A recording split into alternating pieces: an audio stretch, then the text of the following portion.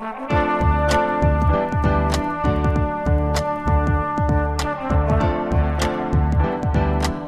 listening to the Co-Main Event Podcast. And now your hosts, Ben Folks and Chad Dundas.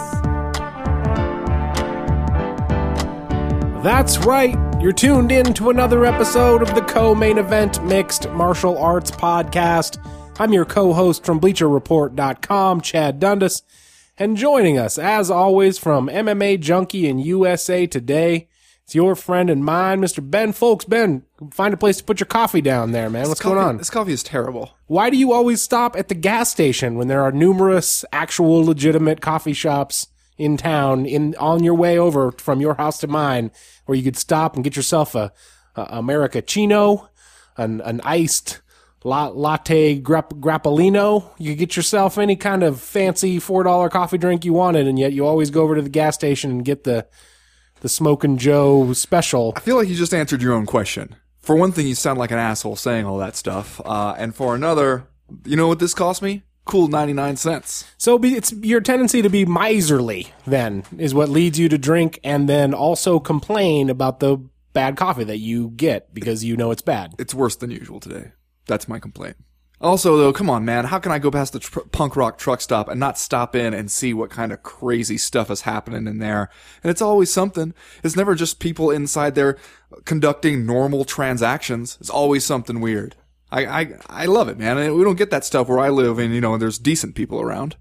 Oh, you mean up on the hill where they're still trying to pretend it's the 60s? Up on the south side, that's right. Over in your neighborhood, they're afraid to admit to their friends that they're supporting Kennedy because he's a Catholic. That's what's going on over on your side of town. Well, the coffee's better. Would you say it's accurate that you're being counter-programmed by the truck stop in my neighborhood because you go there to get the shitty coffee when there's actual good coffee, like literally right across the street? I don't think you know what that word means, counter-programmed, but I feel like we're probably going to get into it later. You think so? Yeah. Well, it's 3 rounds as usual this week in the Co-Main Event Podcast. In round number 1, congratulations, Eddie Alvarez. You're finally in the UFC. Now you best start putting them ass whippings down to the maximum effect to show us that you really are the guy we always imagined you to be. And in round number 2, the fictional country of Ireland and the slowly sinking state of Louisiana go head to head this week. Will it come out smelling like chicken gumbo or like, I don't know, something that they eat in Ireland? Whatever, they eat potatoes? Yeah, baked potatoes. Sure. Steamed potatoes. Have you seen those maps of Louisiana? Like the real map, the satellite map of Louisiana that show how much of it has sunk? No. That's pretty crazy, man.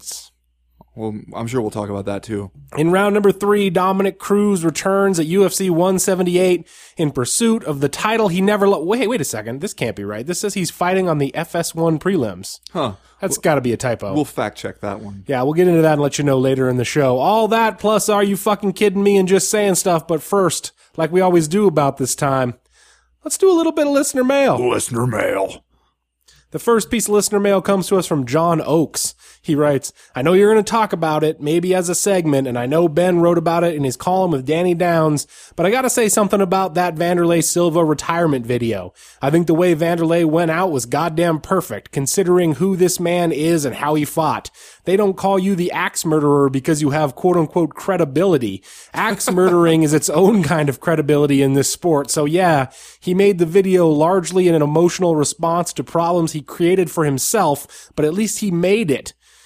Where are all the other retired fighters burning bridges in the name of the next generation of fighters? Where are the retirees standing up for the little guys taking short notice fights to get into the UFC? Who else is vocally standing up to the BS of the UFC? Very few people, too few. And this is indicative of one thing we know to be true of the UFC, that they try to bury your memory if you cross that line. So you know what? Fine, Vanderlei, you crazy bastard. Despite everything, I'm giving you props for this video because you axe murdered your retirement the way you did so many fools in the ring. I feel like this one is less a question than it is an unverified listener mail rant, the kind one might see in the Breakfast of Champions. Yeah, we could go either way with that. I'm going to come out and say I pretty much agree with what John Oakes is saying here. And as everyone knows, Vanderlei Silva called it a career this past week in the form of one of his strange maybe self-shot, but obviously edited by someone else videos. Pretty well edited, actually. Where he goes off on the UFC, and in the course of announcing his retirement, kind of interspliced in there with some old school Vanderlei Silva highlights. Plus, did you see the part where they do a split screen and like part of it is just the photos of all the people supporting Vanderlei with their war wand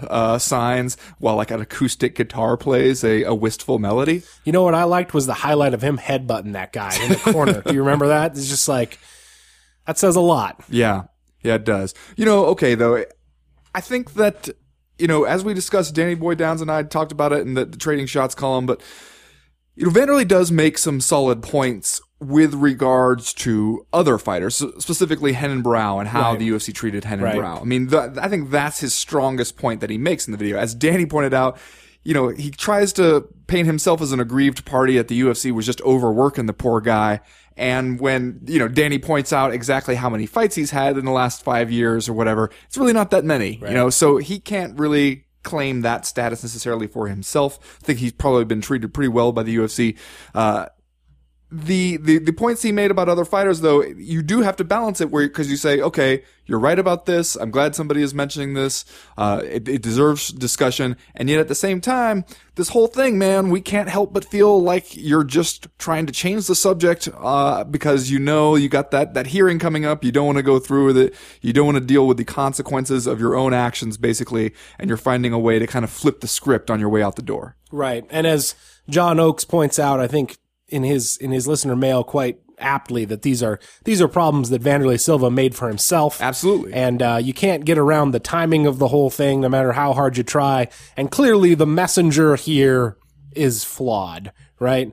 But at the same time, like, I feel like those of us who work in the industry, we hear these kinds of complaints like not infrequently from people once they're finally done with their career. Right. And so, even though there's probably some reason for us to be skeptical of Vanderlei Silva's motives and certainly skeptical of certain parts of his career, it is kind of admirable, I think, to see a guy this high profile who otherwise, except for his very recent history, might otherwise go down in history as one of the greats and maybe a UFC Hall of Famer if you count, if you add in the Pride days and stuff like that. So it's kind of admirable, in my opinion, to see a guy this high profile, kind of burning that bridge, as the listener mail, says. And even if his motives aren't entirely just, kind of sticking his neck out to deliver this message, which doesn't come out of the blue, certainly. These are things we've heard from other people. So to have him reiterate it, especially as you said in the defense of Renan Barão, it's not totally devoid of its power, I don't think, the message. It does make you wonder, though, what the UFC's response is going to be, as John Oakes it makes you wonder, like we don't know? Well, I kind of wonder because, for one thing, you got UFC 178 this week, so there's going to be a bunch of media coming to Las Vegas. Dana White is going to have plenty of opportunity to sit down, and he's going to be hit with that question at some point, probably multiple points. And you feel like you can kind of script that one out exactly how it's going to go. But I also wonder if this is one where, they'll take, instead of the, kill with fire approach that they've taken with some other guys like Rampage Jackson or Tito Ortiz, if this will be the, like, shrugging, dismissive Dana, who's like, well, hey, look, the guy didn't want to go before the Athletic Commission, and so he tries to do this to take attention away from that, whatever, man, and just kind of brush it off. And I wonder, like, which would be worse. Like, if they come out and go all scorched earth on you, then at least you hit a nerve, and it's the topic you raised is now a conversation that's happening one way or another.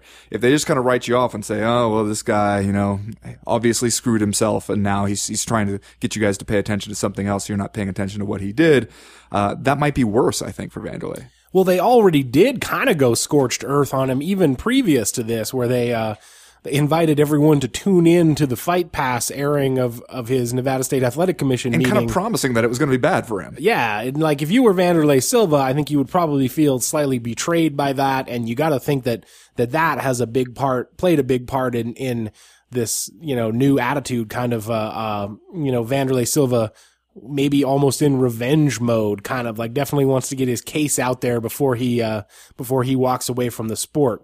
But yeah, curious timing. well, maybe not even curious timing, but like pretty obvious timing that he retired rather than go face the music in Nevada. But I mean, what was the alternative? He goes down to Nevada. They would probably slap him with, some kind of suspension, which he certainly could have served, and then most likely come back and had, another fight or two in the UFC and gone out on a high note. For him to walk away at this juncture and in this way, he's got to be feeling pretty, I would think, discouraged and, like fed up, I guess. Yeah, he certainly seemed discouraged and fed up in that video. I wondered, though, I was interested to see how that question was going to get resolved at the Athletic Commission, because it did not seem like a given that they were going to be able to nail him quite the way they thought they would. Once, his attorney started raising the questions of, do you even have the right to test the guy at that point? Which, of course, would throw the whole practice of like out of competition testing into some question, because when do you have the right as an athletic commission to test these fighters if it's not, a few months before their fights? I think that was an interesting question that we kind of need an answer to. We need that clarified for future reference. And hopefully we get that somehow, even if it's not with the Vanderlei situation. The next question this week comes to us from John Joe Carter. He writes, so it seems like some bad juju is going down in Florida with the likes of Thiago Silva and Anthony Johnson. You folks mind discussing that shit for me to get me caught up? So yeah, we had some breaking news on Friday right after the Breakfast of Champions came out, which is now, I suppose, the new signpost in the road in order for the MMA gods to decide that it's time to break a bunch of big news, is to wait for that thing to come out. Thanks, but MMA gods. The UFC, in light of, I guess, some new evidence involving Thiago Silva, decided to go ahead and re-release him. Did you see the new evidence? To hit him in the, put him back on the unemployment line, which I guess, who could have known that was going to go poorly, right? When you bring Thiago Silva back. And then also they, suspended Anthony Johnson indefinitely, after what appears to be some new allegations, or at least more information about previous allegations, made against Anthony Johnson, also in the realm of domestic violence. And, I did see the video where Thiago Silva's talking about having the gun in his pocket. Is that the one you're talking about? Yeah, it looks like he's probably on drugs and kind of acting scary and crazy. And that's the video where you're like, well, that couldn't be anyone else because we know you have that neck tattoo, right? There you go. Neck tattoo strikes again. In case the kids at home are thinking about getting a neck tattoo, but they're on the fence. I would say just on the basis alone that it could incriminate you in a future video, maybe. It cuts down on your odds of successfully using the "it wasn't me" defense. Yeah. That's just some other crazy professional fighter with the same neck tattoo that I have. It is, though, a thing where it almost seems like this really predictable series of events, right? Like, he has this criminal problem. The SWAT team ends up taking him down. Then his ex-wife leaves the country after he gets bail. And the UFC is like, okay, great. Everything's fine now. Charges dismissed. We're going to go ahead and say acquitted, untainted after coming out of the legal process. And then, boom, wouldn't you know it? Of course, there's a video, and one that doesn't necessarily show him doing anything that he was really accused of in like the most damning parts of that original complaint. But still, you see that video and you start to think, yeah, well, he definitely wasn't just wholly accused out of nowhere on this stuff. At the very least, he went over to his ex-wife's house with a gun, acting kind of weird. And it just makes you wonder about all the rest of it. And then you think, like, why didn't the UFC see that maybe this was at least enough of a possibility that you didn't need to immediately re-sign the guy, especially when he's hurt and he can't fight for you anyway.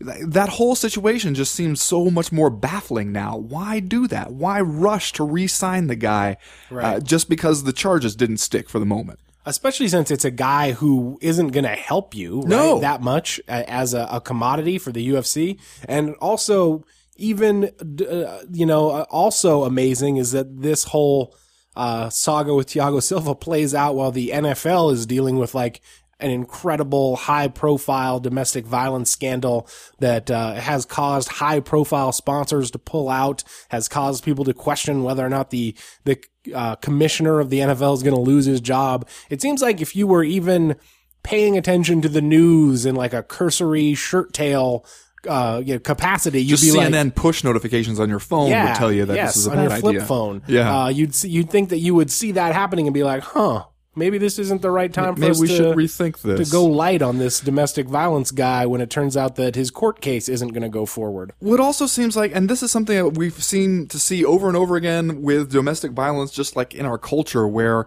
it seems like the first response is to just be like, well, okay, everybody, let's just slow down and let's assume that like it was completely made up out of nowhere, hitting this guy with a completely unjustified accusation, and everybody kind of rushes to their defense. And it's like Anthony Johnson is on there on Facebook talking about, oh man, the shit people will say, the lies people will come up with.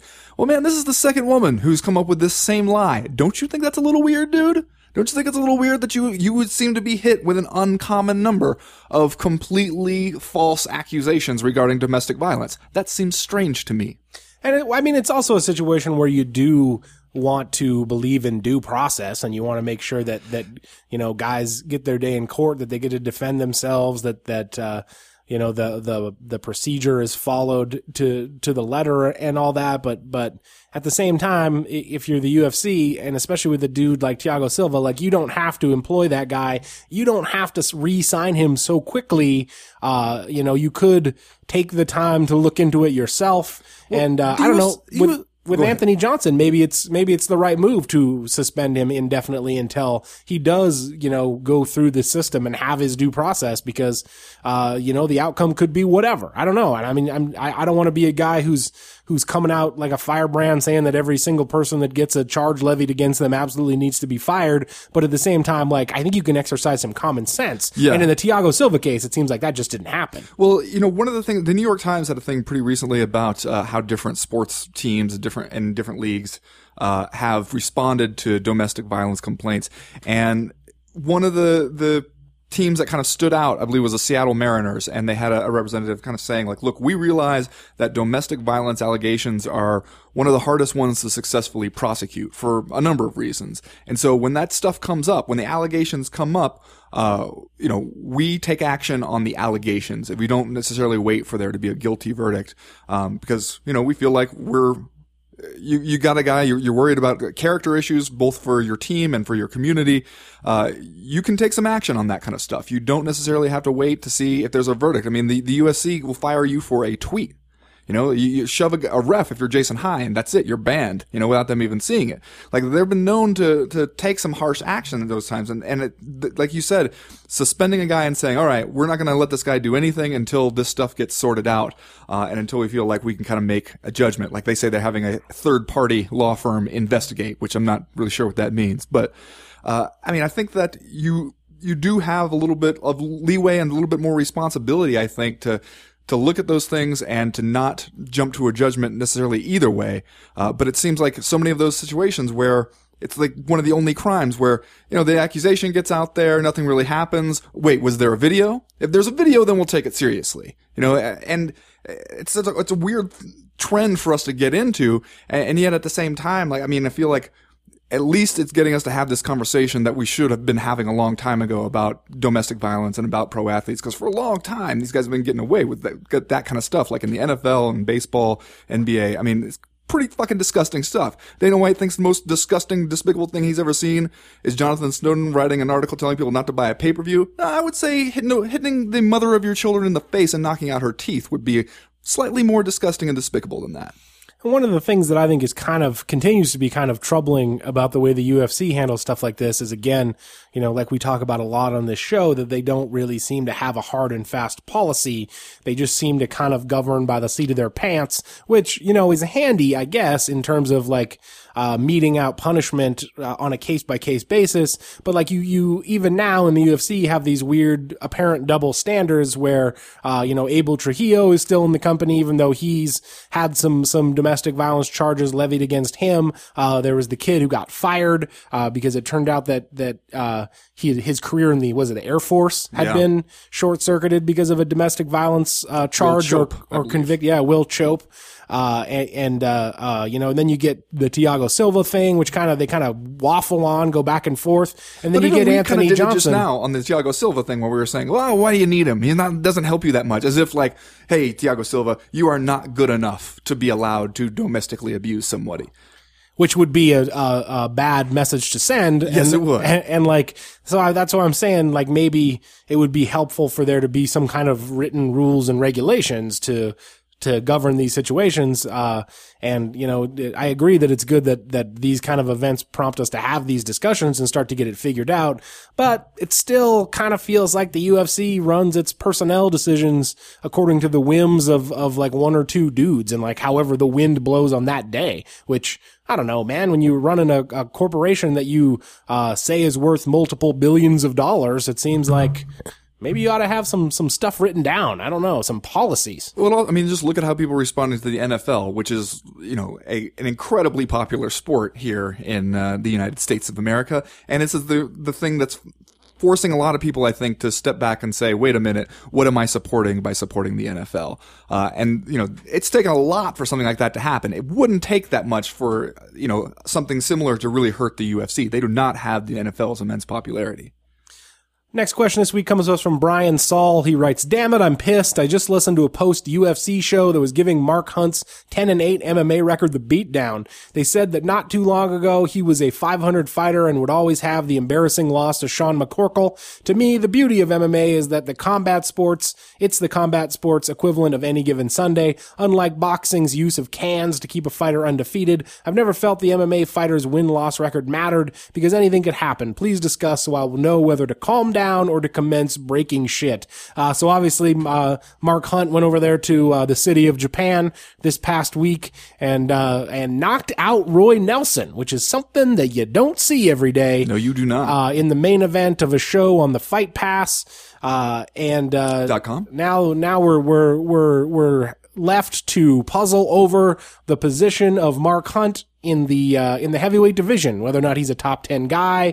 And clearly, as Brian Saul points out here, I think it's valid to say that he's a guy that's kind of come out of nowhere the last couple of years, a guy that the UFC only gave fights because I think they were contractually obligated to do it after they bought Pride. And yet he's been able to fashion this kind of surprising and nice little run for himself in the heavyweight division. So like, I don't think it's wrong to acknowledge that a couple of years ago, Mark Hunt was down and out and had that loss to Sean McCorkle, and we thought maybe that would be the end of him. But at the same time, you also have to acknowledge that he's really turned his career around in a way that nobody expected it to happen. And at this point, maybe he's a top 10 heavyweight. Well, I also would want to take issue with the claim that the records don't matter because it's any given Sunday kind of situation. I mean, Right. The records matter. The records do tell us to some extent what somebody is capable of, but people get better. You know, some people improve. Some people go through a tough time either just because they're not up to that level of competition or they got, you know, stuff going on in their personal lives that maybe makes it so that they're not training as hard or as well as they should be, or they're just not mentally where they need to be to go in there and win.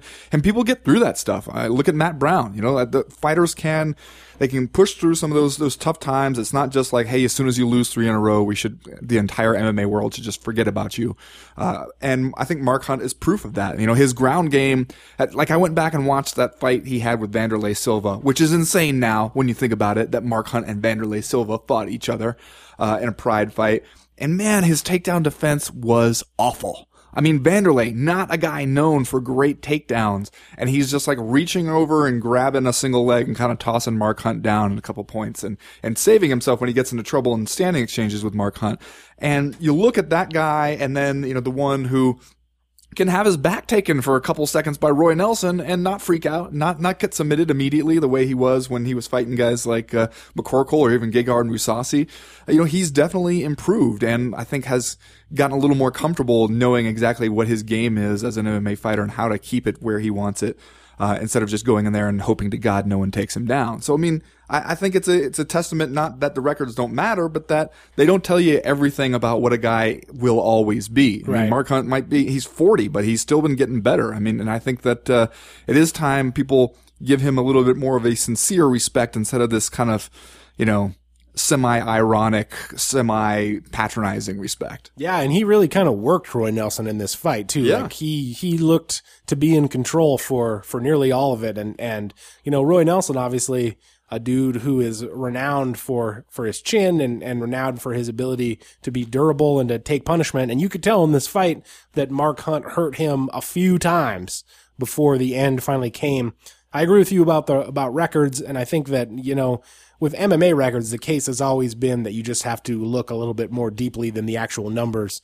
Like Randy Couture ended up 19-11 in his UFC career, but is a dude who just except for the one really notable exception against James Toney, always fought the best. And so, you got a problem with James Toney, come see him. Had a lot of ups and downs, so you have a guy like Randy Couture who ends up not really having the most impressive record. But way back at UFC 8 when Don Fry fought Thomas Ramirez in Puerto Rico, and right before the fight, they were talking about how Thomas Ramirez was 500-0 in street fights or whatever. Nice. And then, Don Fry knocked him out in 8 seconds. I think later it turned out he was like a cab driver or something like that. Well, they had just kind of made up those stats about the records being different things is the ultimate point. Could do that. You could do that back then. Also, when you look back at that losing streak, that 4-year-long losing streak that Mark Hunt was on, worth noting that it starts out with losses to Josh Barnett, Fedor, and Alistair Overeem. So, it's not like he was getting submitted by absolute nobodies there. The last question this week comes to us from Dallas Finch. He writes, "Hey, my guys, remember when the main event of UFC 178 was John Jones versus John Jones versus Daniel Cormier, and we were all super jacked about it? Yeah, well, now the main event is Demetrious Johnson versus... Hold on. Let me look this up. Oh, right. Somebody named Chris Carriasso. The rest of the lineup is still pretty cool, though. Should I still be super jacked?" I see Dallas Finch knows how to get his question on the podcast. Okay, I guess we might as well talk about this now because obviously we don't think that the main event is worth getting super jacked over because we decided to discuss it in listener mail and not even set aside a round for it. That's pretty telling. Looking at the UFC 178 lineup, and we were discussing how we're going to organize the show today. We have, a number of pretty good but non-title bouts on this card, and the one we decided to shuffle into the listener mail section was the one title fight, the main event. What does that tell you? Yeah, and honestly, UFC 178 did lose a tremendous amount of steam when John Jones and Daniel Cormier had to be postponed because of John Jones's leg injury. Because of Alistair Overeem. Let's just say it. Thanks, Overeem. Because of Alistair Overeem. I'm going to come out and say, though, that you should still be medium jacked. Oh, I would say even more than medium jacked. Maybe not super jacked. What's between medium jacked and super jacked? Lukewarm jacked? Moderately jacked? Modestly jacked? Yeah, okay. Fairly jacked? Fairly jacked. Somewhat jacked? Yeah. And the fact that Demetrious Johnson versus Chris Carriasso, which we've said for, weeks and months is a very strange booking and one that seemed almost like desperation when the fight was booked. That's a very strange booking. And the fact that I think that it hasn't gotten any attention at all in the lead up to this fight card, is just kind of a testament to how good a lot of the undercard fights are. We're going to talk about Donald Cerrone versus Eddie Alvarez and Dustin Poirier versus Conor McGregor later in the show. But, you got the return of Kat Zingano, you got the return of Dominic Cruz, and then, staring down the barrel of that middleweight fight, Tim Kennedy against Yoel Romero, which, is going to be crazy awesome, I think. I don't think that there's any way that a bunch of weird stuff doesn't happen in that fight and is probably going to turn out to be a kind of a crowd pleaser, I would guess. Yeah. Well, and I mean, okay, so part of it, I think you're right, is that it's a weird booking to begin with. Chris Carriasso was on nobody's radar as the guy who was going to be the next flyweight challenger. It just kind of seemed like, well, we got to come up with another title fight here. Who's around? Who can take the fight? Fine, this guy. And it seems like that's almost as if the UFC is admitting, well, no one gives a shit about the flyweight title anyway. But we can say we have a title fight on the card if we put one of those fights, so it won't really matter who it's against. It's kind of just like a bonus that you can throw on to some of these cards, whether it's a Fox card or whether it's bolstering a pay-per-view or something. But you're right that one of the things that makes it seem, I think, weaker than it is the contrast of how much other awesome stuff is going on there. I mean, it's just one of those rare cards where lately it's been the opposite, where the UFC will have a pretty strong main event and we complain that the undercard is weak. And this is one where the undercard is really, really awesome, and you get to the main event and that's the part where people are like, I don't know, it's late, I might tune in, or I might turn in, and, you can tell me how it turned out tomorrow. Right, which I think continues to do kind of a disservice to Demetrious Johnson, because I'm not mad at having to watch Demetrious Johnson fight. I think that dude is entertaining, and I'm looking forward to having him go out there and do the thing that he does so well down there in the flyweight division. It's just kind of a bummer that they threw this random Chris Carriasso matchup out there without even waiting to see who won the Brad Pickett, Ian McCall fight, or the, John Lineker had a fight like a week or or two after this booking. So it's a strange booking. It doesn't do any favors for your flyweight champion, who's a guy you'd think you would be doing everything you could to try to get over at this point, since he's kind of been a workhorse for you, honestly. Yeah, and it seems like a kind of a no-win situation. Like we talked about, the situation for TJ Dillashaw was kind of tough, taking on Joe Soto there. But this is one where, like, man, if you don't go out there and absolutely blow that guy away, it looks kind of bad for you. And then you get into the doomsday scenario where if you book your champions in these kind of weird no-win situations, eventually someone messes up and that champion loses, and then... Or he just gets hurt in victory and he's out for a while. And then we got to go through the whole rigmarole of having to do Demetrius Johnson versus Chris Carriasso 2, which if you thought the first one was bad, man, that's not what you want to see happen with the flyweight division. Well, it even seems though in the ads, like, have you seen those ads for UFC 178 where it's like entirely focused on Conor McGregor and Dustin Poirier? Yeah. And then it's kind of like, oh, and by the way, there's the main event title fight too. So, stick around for that.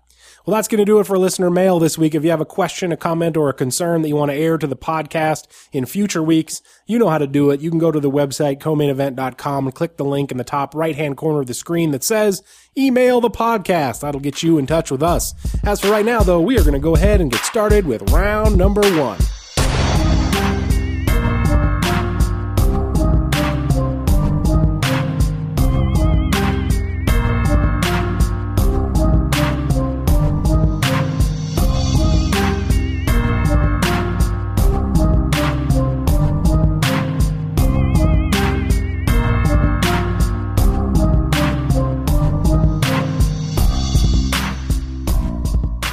Well, Ben, Eddie Alvarez has finally done it. He's extricated himself from Bellator and will make his way to the UFC this Saturday to fight Donald Cerrone in the co-main event of UFC 178. It's been a long time coming for Alvarez. His trouble with Bellator started way back in the wake of his win over Patricky Ferrer? Sure. Have we ever figured out how to say that name? I don't think anybody knows. Okay. It's one of those mysteries of the universe. That was back in October 2012, the last fight on his then Bellator contract. He tried to get away from the company and come to the UFC then. Obviously, that resulted in nearly 2 years of legal wrangling and bad feelings. But some regime change over there in Bellator might have been the best thing to happen for Eddie Alvarez, because Scott Coker has cut him loose. He's coming to the Octagon this weekend. He's going to be in, dare I say, a borderline dream fight matchup for fans against Donald Cerrone here, in a fight that we all expect to wind up on some fight of the year or fight of the night lists. But I'm going to come out and say this is kind of a must win for Eddie Alvarez, is it not?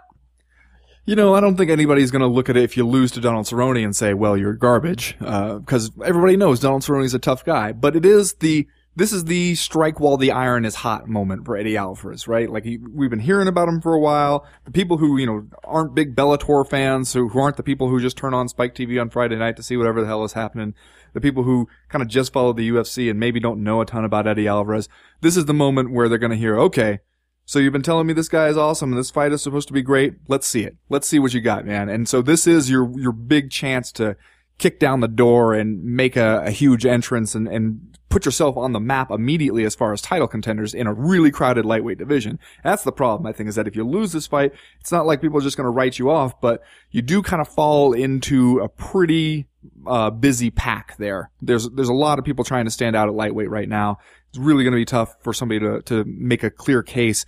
But a win over Donald Cerrone coming in as the Bellator lightweight champ, I mean, that's the kind of thing that could do it. Yeah, it could forge him into an immediate number 1 contender. I was trying to think of this earlier today.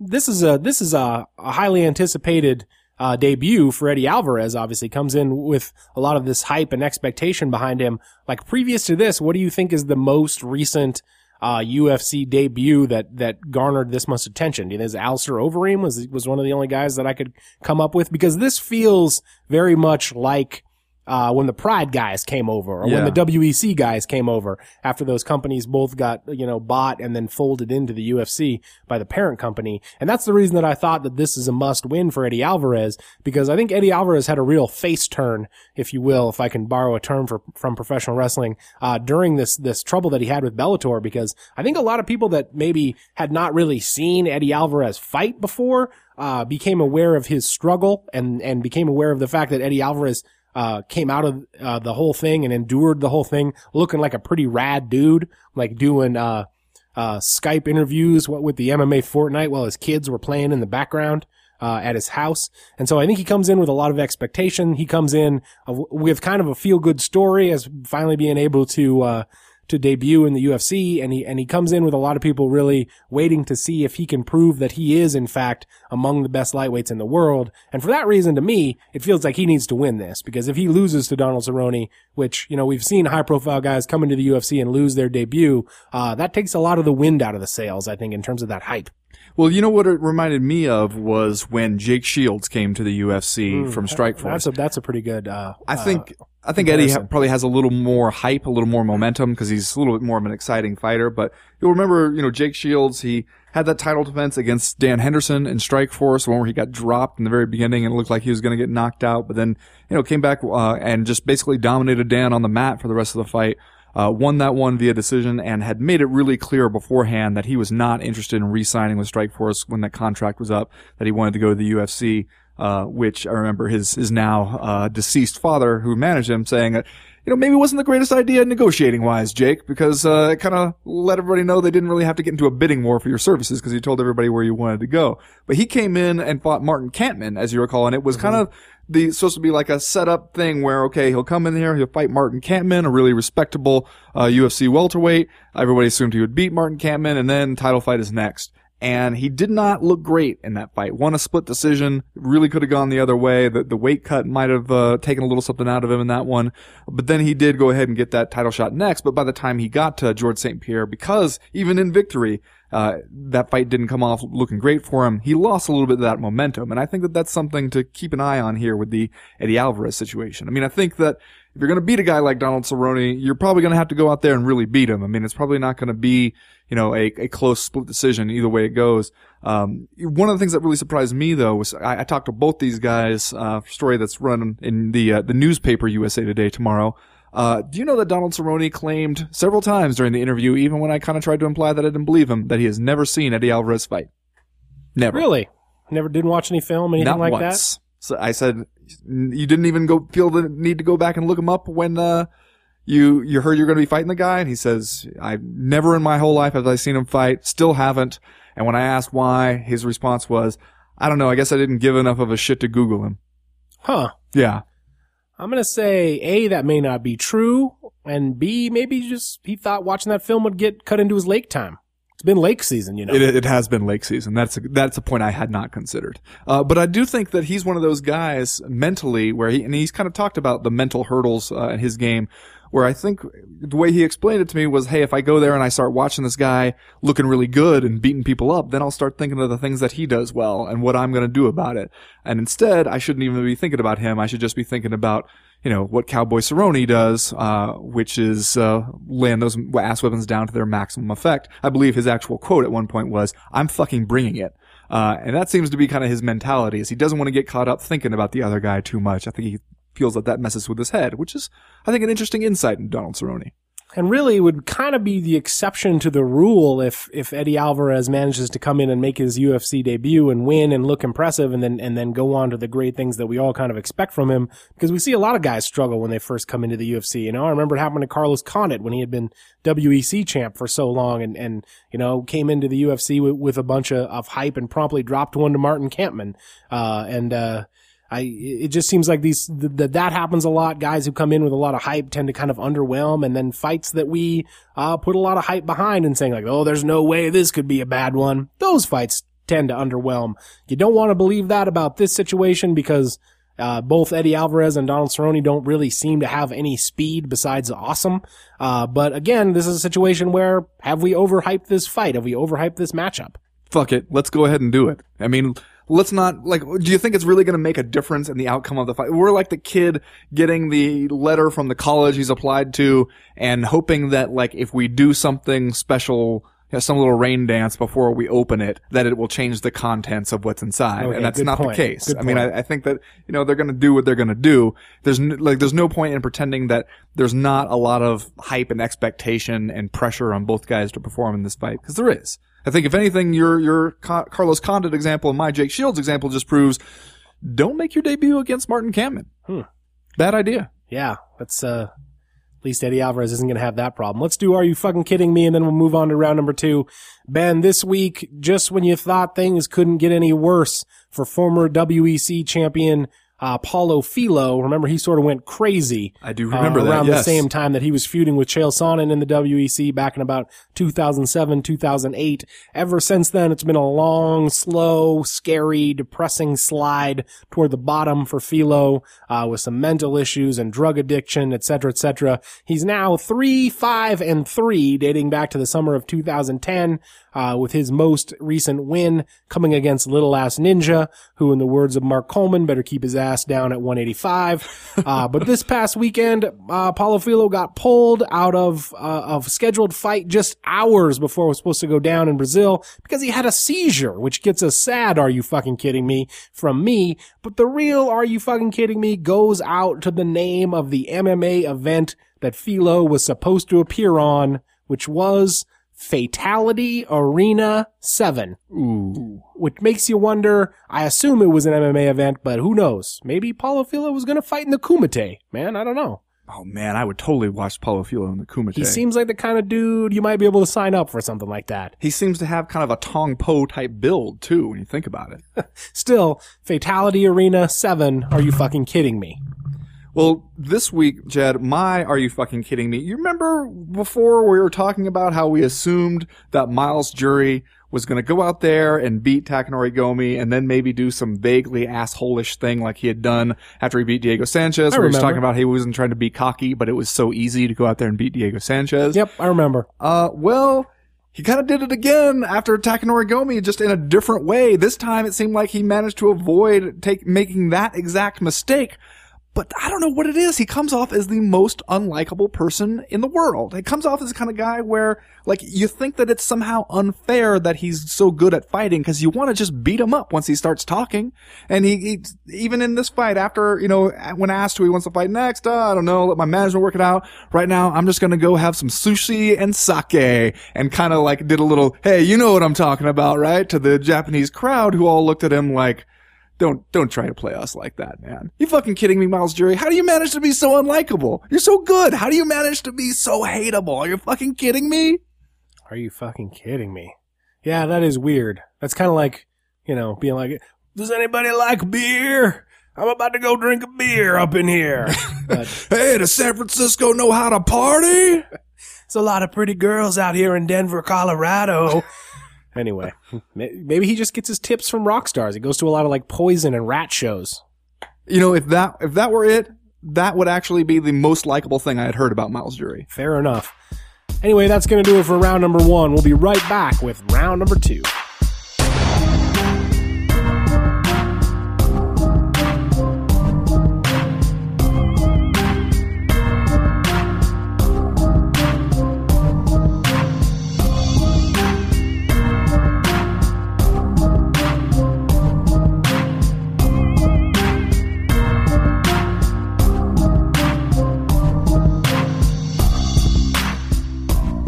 Chad, tell me if this sounds familiar. There's not a man alive who can beat me. Wow, bad. Not good. No? No. That was said by Irish featherweight and loser of 2 different fights by submission, Conor McGregor. Now this one seems like if Donald Cerrone and Eddie Alvarez, if that's the one that's, hey, immediate stakes in the division, big, huge fight, worlds colliding there in the co-main event. This one seems like the showpiece, is it not? This is the one with, Mr. Charisma, Conor McGregor, gonna come right from the tailor, getting his custom-made suit fitted, and then roll up right in there and fight Dustin Poirier, who is either gonna be the spoiler or just the next guy set up to get his ass kicked and make McGregor look like a world beater. Now, I don't know really which one it's going to be yet, but I gotta say, even though I think it's I'd feel like I was getting a screw job if I was Demetrius Johnson, looking at those Conor McGregor ads over and over again, I gotta say, this is at least the UFC paying attention to what people are into and going with what they know is going to sell the fight, because this guy, he is interesting. You do want to see what's going to happen with him, do you not? Yeah, I'm going to be interested in anyone who shows up to the media events wearing a pair of Ray-Bans and just looking like $1 million in a vest.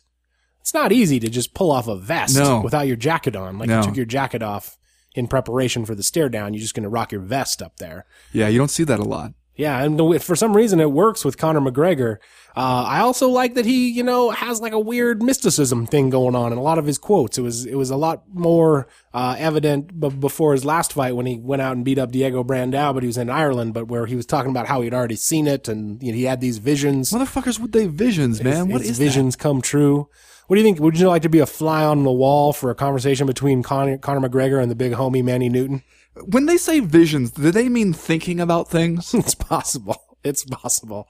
Because I'm always confused by the use of that phrase. Like, are you having actual hallucinations, or are you imagining things that you would like to have happen in the future? Because I don't know if that counts as a vision, man. Yeah, I think we're talking about maybe just like having a positive worldview, being confident, like imagining yourself as the victor, which I probably has some kind of psychological effect. I imagine that couldn't hurt. I mean, I'm not saying you should envision yourself losing, but I'm also not like, it's not like you took a peyote trip into the spirit world here. You just thought about something. Right, but it also wouldn't surprise you, would it, to find out that Conor McGregor had a copy of The Secret stowed away in his luggage? Oh, that would not surprise me, but it would worry me.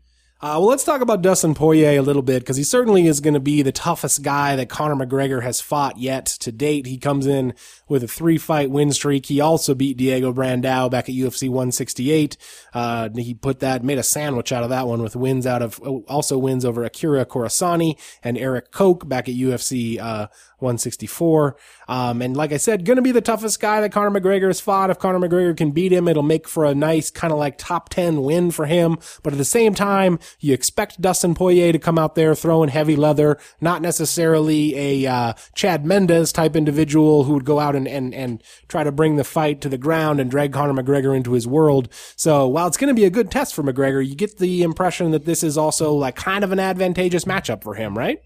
For Conor McGregor, I think it's a less advantageous matchup than what he's seen so far. Well, yeah, toughest guy he's fought yet, but at the same time, still matchup of styles wise. I feel though like I talked to Dustin Poirier a lot when I was down there at American Top Team, and he was saying how his big concern these days is when he fights someone who he thinks is a really good wrestler, and that, hey, this guy can take me down and hold me there and kind of stifle my offense from there. And that Conor McGregor doesn't have that, so he doesn't really feel that worried about it. And he feels like he's the kind of guy where if you pressure him and you get in his face and you don't just stay out there at his range, then, he turns into a different kind of fighter. Okay, but I feel like you just kind of made my point for me. Like, Dustin Poirier is worried that the other dude is going to take him down. The thing he's going to do is come out in this fight and try to get in Conor McGregor's face.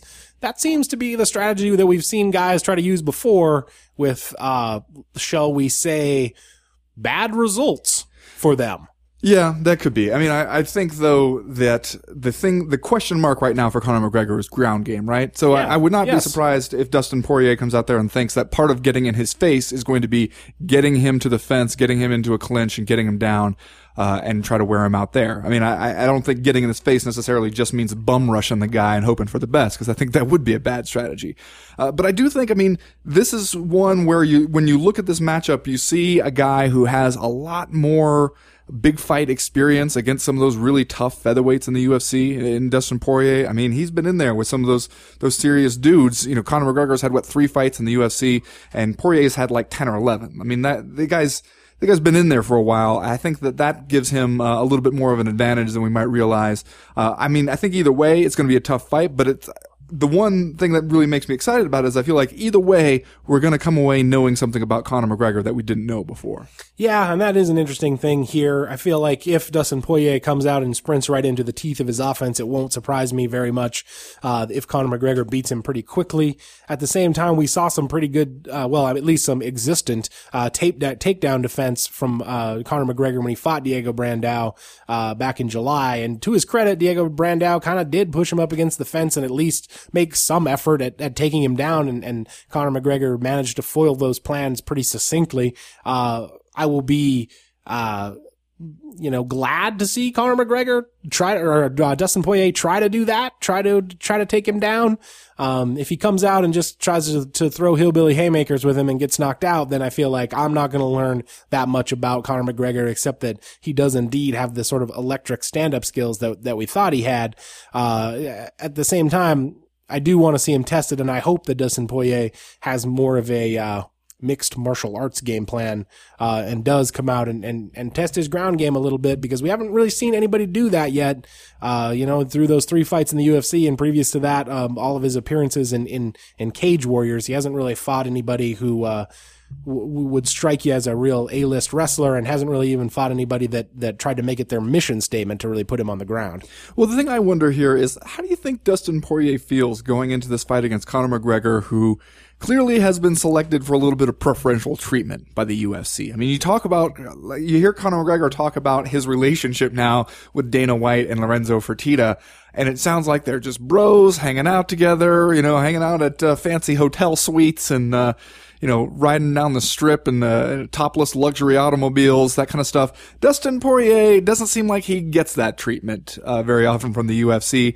I think that would make me feel maybe a little extra motivation to go out there and maybe ruin their plans, but also maybe they weren't totally behind me. Like when I first heard that they were going to make this match, my first thought was, I'm glad they're not saving him, from any tough tests. They're putting him in there a little sooner than I thought they would against a really tough guy, a guy who could very easily come out there and beat Conor McGregor.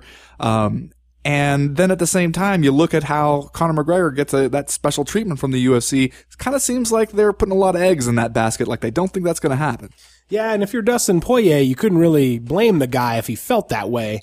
But at the same time, that's the kind of thing that a lot of fighters do need to motivate themselves. And in fact, a lot of fighters will go out of their way to make themselves feel like that, even when that isn't really the reality. That's true. You know what I mean? So, it might be, I suppose that if you talk to Dustin Poirier, he would probably tell you he doesn't have any pressure on him in this fight. All the pressure's on Conor McGregor. He's been able to kind of fly under the radar. He's been able to kind of establish this me against the world bunker mentality that's so popular in professional sports, and he can just kind of go out there and let himself go and, come home with the W. That's probably what I would say if I was, Conor McGregor's sports psychologist. By the way, I'm available for hire as a sports psychologist. I don't know if I mentioned that. Oh, no, you didn't mention that. That's interesting. I'll yeah, make sure the offers haven't started rolling in yet, but I'm sure any day now they'll come in. I'm ready to create champions. Yeah. I'm not going to lie to you. What's your personal philosophy on visions? Because those seem popular. Into them. Okay. Really into them. I'm into visions, and I'm into cleanses. What about personal cleanses? How much attention should one pay to one's deja vus or coincidences? Well, we all have them. Okay. And I think that is as meaningful as anything else that we could say. What are we looking at here? Does the hype train keep rolling? Does Conor McGregor come out here and do what he's done to all of his previous opponents and wear Dustin Poirier out on the feet and end up climbing up on top of the cage and showing off that straight blast Jim tattoo that he's got on his chest? Well, if you asked me to make a pick, and they did for the, our MMA Junkie staff picks, I was really surprised when I looked at the odds to see that Conor McGregor, was as big a favorite as he is. It's like minus 250, 275, which really surprised me. I'm going with Poirier. In part because it always biases you, I think, when you're around the training camp and are actually seeing what the guy's doing, and holy shit, he turns out to be really good. I'm sure if I was in Conor McGregor's training camp, I'd come away with the same impression. But I do think there's something to be said for not only his experience in the UFC, but also you go into that gym and it's, him sparring with, the Bellator interim lightweight champ, Will Brooks, and a bunch of tough guys in there, and Nick Lentz, those kind of guys where, I don't know if Conor McGregor has that same level of talent around him every single day. So I don't know. I mean, this one feels like it could go either way to me. I think the odds ought to be a little bit closer. I think that's some of the just popularity of Conor McGregor talking. But if you force me to pick, I'll pick Poirier. Yeah, and he's giving underdog money, huh? Yeah, plus 225, what I'm looking at right now. Boy, I wouldn't mind taking a ride on that if I had a bunch of money I didn't care if I ever saw again. How's that Co-Main Event podcast savings account looking? Flush? Let's look. We're going to need some people to buy some mugs. Okay. Dang. Well, that's another opportunity missed. Well, that's going to do it for round number 2, though. We'll be right back with round number 3.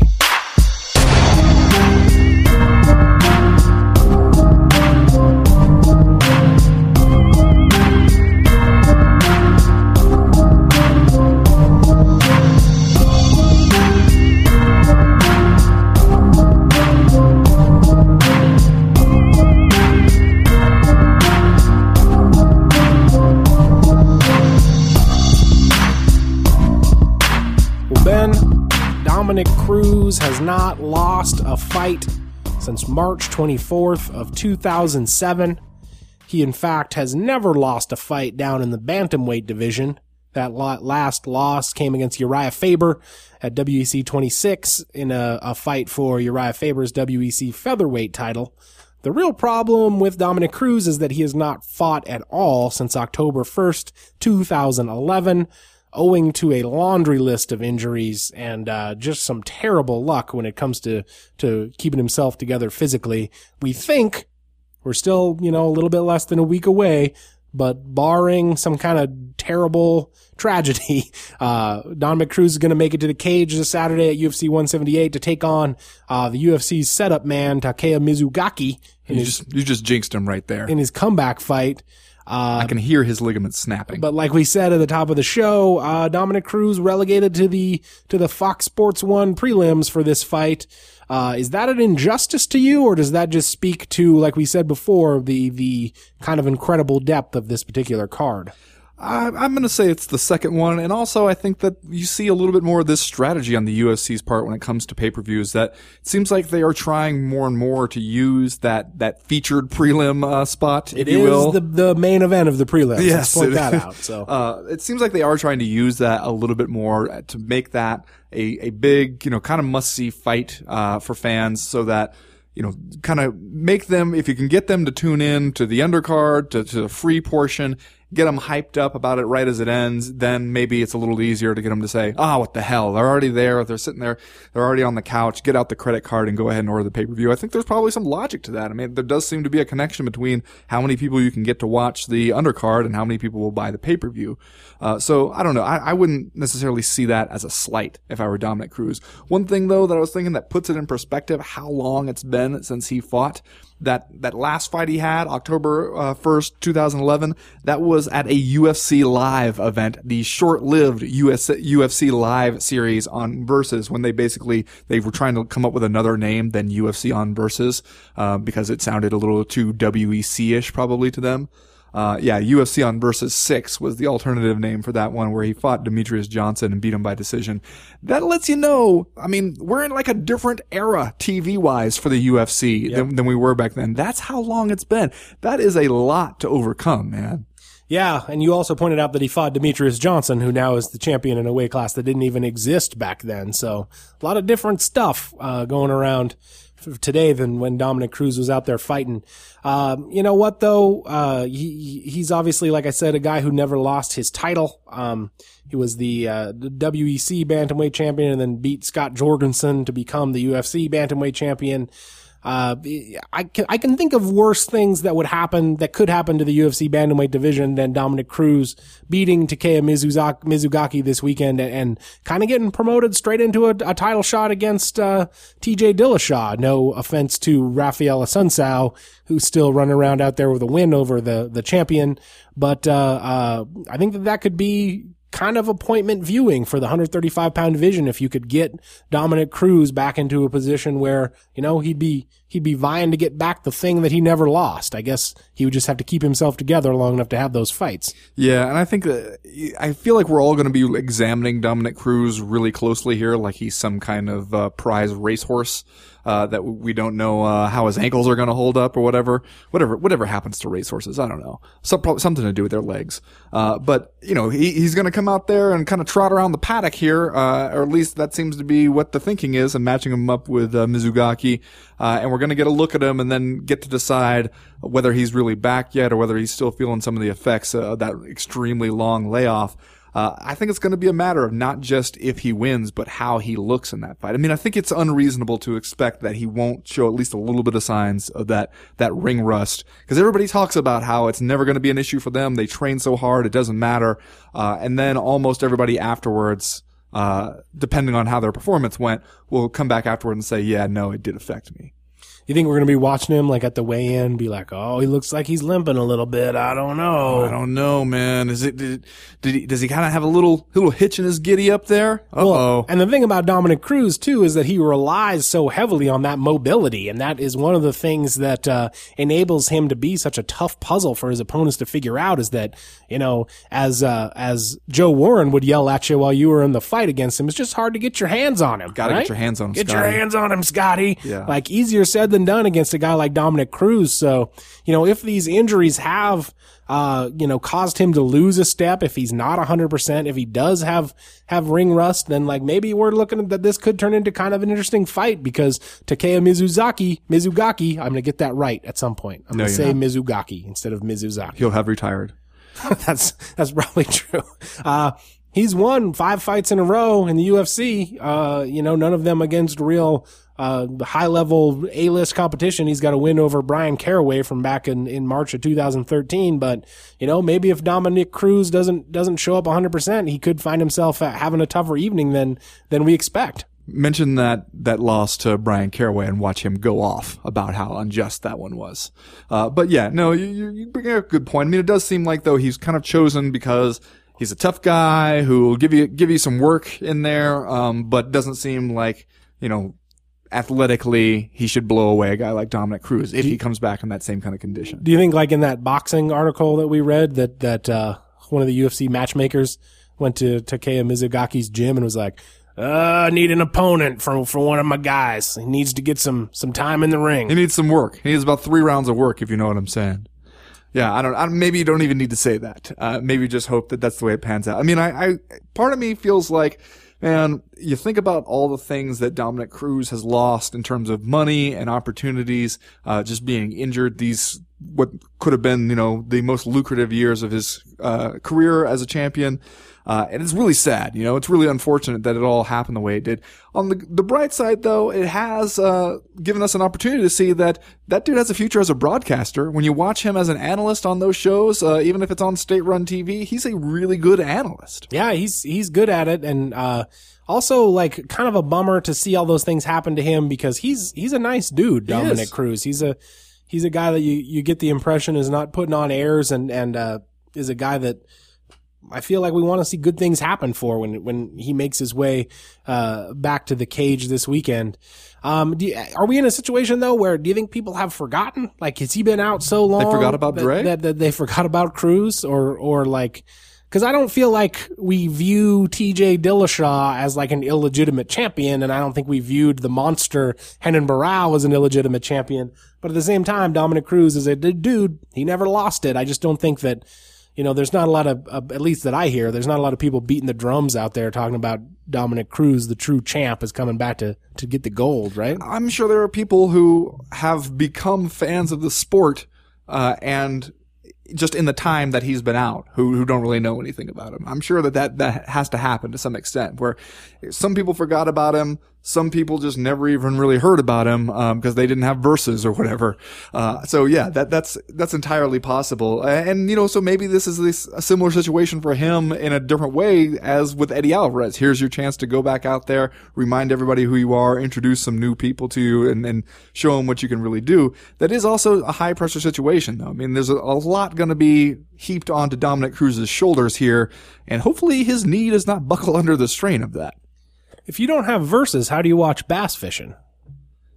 You mean how do I watch people catch fish on TV? Yeah, bass fishing. I don't do that. Huh. So that's all that. Well, we lead different lives, brother. That's for sure. I just assume that people are out there catching bass and I don't need to know about it. Let's do Just Saying Stuff, and then we'll get out of here for this week. Ben, what's your Just Saying Stuff? Well, Chad, I don't know if you heard, but Spike TV is not going to sit this one out this weekend. UFC might be hosting a big-ass pay-per-view and going to have the prelims on Fox Sports and whatnot. But Spike TV is going to go into the vault and get their old Eddie Alvarez tapes out, going to counter-program UFC 178 with some sweet-ass old Eddie Alvarez fights at right about the same time the new Eddie Alvarez fight happens. I'm just saying, hell, it's better than a Blue Mountain State marathon. I'm kind of into it. I like how, like, both the UFC and Bellator kind of act like they're not sweating it. but then they do all this stuff that makes you think that they really are sweating it more than No, they I had wanna this on the let calendar for a long time. We were planning on running these old Eddie Alvarez I'm fights. sure they were like, oh, you're the guy who left the company, the disgruntled former employee who left the company under a shroud of bad feelings and like legal ramifications. Yeah, we've been planning for a long time to air an hours long retrospective of that guy's biggest wins. You know, though, this is the stuff. When they do stuff like that, that's what really tells you where that audience is that just kind of tunes into Spike TV to see what fighting is on. When they counter program the UFC's debut on Fox with the Cain Velasquez Junior Dos Santos fight, and what they show on Spike TV, like old Cain Velasquez fights, or maybe it was like Ultimate Junior Dos Santos or something. Ultimate Velasquez. They got like over 1 million views when the shit was free and live on Fox, a network everybody has if you have a TV. And still 1 million people who like fighting enough to want to watch it on TV were instead watching old shit on Spike instead of watching the new awesome shit on network TV. I mean, that audience is out there. It's baffling to me every time it happens, but I kind of love the chaos that it provides. Yeah, I do too. I'm into it. People just getting confused. Yeah, thinking turn on the TV. I don't know. Thinking they are watching UFC 178. Am I living in the present or the past? Where's the remote? I don't know. They think it's a one-night tournament and everybody fights Eddie Alvarez. That's how it goes. Which would be an interesting idea for the Ultimate Fighter, by the way. There you go. Ben, this week I'm just saying that over the weekend, Invicta FC confirmed that current women's featherweight champion, someone you may have heard of, Chris Cyborg Justino, sounds vaguely will familiar. indeed be making her bantamweight debut on December 5th. So I'm just saying, uh-oh. Because if Cyborg starts fighting at 135 pounds and she's fighting in the UFC sister organization and her fights are appearing on the UFC Fight Pass.com and she's out there passing drug tests, what then will be said about why she could not possibly fight her rowdiness, Ronda Rousey? What then will be said, Ben? I don't know what will be said. I do know that one thing will be said is you calling me up to say, hey, how did that Cyborg fight turn out because I don't have Fight Pass? And I won't tell you. Or maybe I'll willfully spread misinformation. Oh, damn. You would do that too, wouldn't you? That's right. I would. Well, I'm going to have to get some other sources. I'm going to have to double check your information, see if your story checks out. You're a true journalist. Well, that's going to do it for this week's Co-Main Event podcast. We'll be back next week to let you know all the stuff that happened at UFC 178. It's going to be a wild and crazy time. As for right now, though, we are done. We are through. We are out. God, if only there was some way that those Fight Pass fights could be seen. I wouldn't just have to rely on getting telegraphs from you, reading the ticker tape, call you up on the phone and